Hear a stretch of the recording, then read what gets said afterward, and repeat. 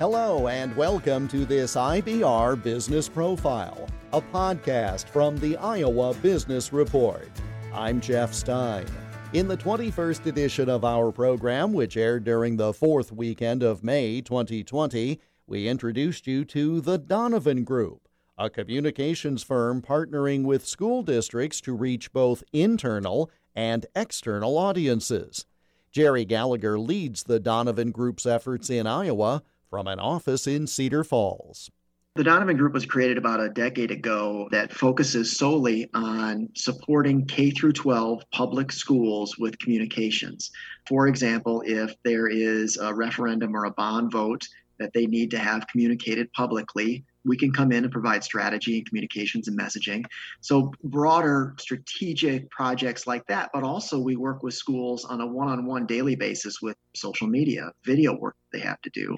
Crisis communications is another big thing. So, we work 24/7 for these schools, and we're there at a moment's notice when they need it. And so this firm started in Wisconsin a decade ago. At the time, I was working in broadcasting and got to a point, I think, working mornings at KWWL, getting up at 1 o'clock every day, wasn't something with 4 kids that I thought about probably continuing for very much longer. So I looked for a new avenue to pursue a passion of mine, which is public education, but also continue to be a communicator. And so had a conversation with Joe Donovan, who is the president of this company, about opening an office in Iowa. And so for the last 2.5 years, we've been serving Iowa schools in the same capacity they've been doing so in Wisconsin for a decade. Do you find that your services are more sought after by those larger districts, even though they have a communication specialist, because potentially they have more complicated situations? Or do you find that the smaller districts are the places that really appreciate what you have to offer? Both, with larger districts for bigger projects that their communications department, they still want to have them do their day-to-day job, but they might need additional support to be able to help communicate a bond vote, which is what we did in Cedar Falls. So that for a larger district like that, that's an avenue that we can take. But for smaller and mid-sized districts, like you said, Jeff, that don't have communication support, they still have communications needs. Just because of their size doesn't mean that they don't have a story to tell. And so we come in to support them in an affordable way. We're not a full-time employee. We can come in and we don't have those same kind of costs that you would see with other districts having to hire somebody.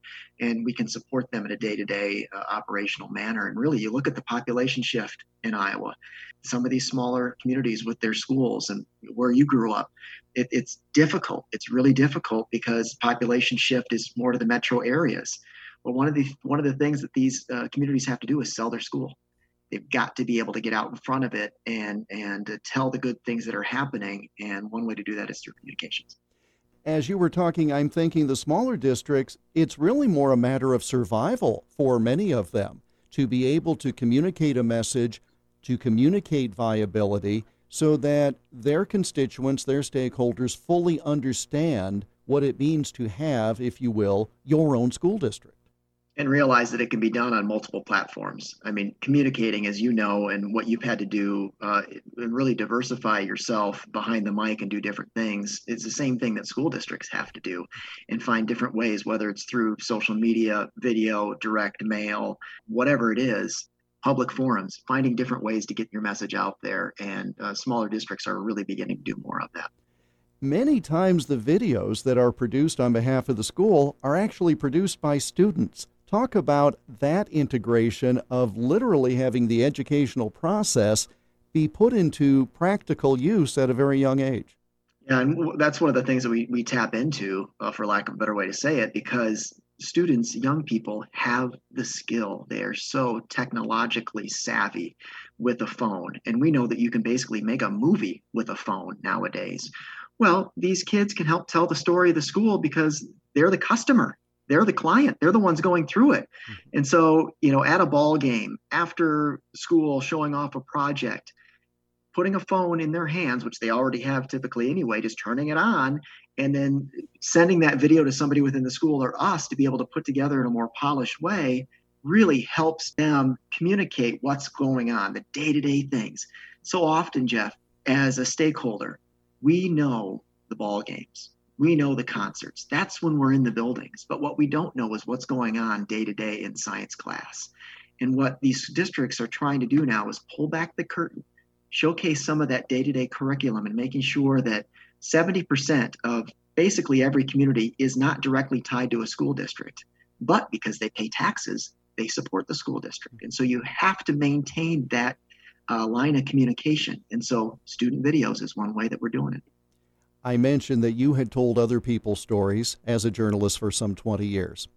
That gives you a different level of experience as you now tell these stories on behalf of these schools. How has the messaging changed? Because the firm you work for didn't exist when you began your journalism career. So what has changed in education or in society that leads this business to be viable and leads these schools to need to change their messaging or enhance their communication? Well, the way that teachers teach, the way that education is carried out on a day-to-day basis is just different than it was when you and I were in school. And it's so important to be able to get pen and paper, get a camera, get a vehicle in those classrooms to be able to showcase how, I'm not saying that kids are different, but what I'm saying is the way that teachers teach and the way that education is carried out is different. It is not. And you hear that time after time when somebody is able to see something behind the scenes, or they set foot into a classroom for the first time in 30 years. Wow, this is not a traditional sit and get kind of format that I had. Well, no, it's not. That's not the way that we do it, because education is more about equity these days than it ever has been. You have a connection to schools just by virtue of the fact that you have children in schools.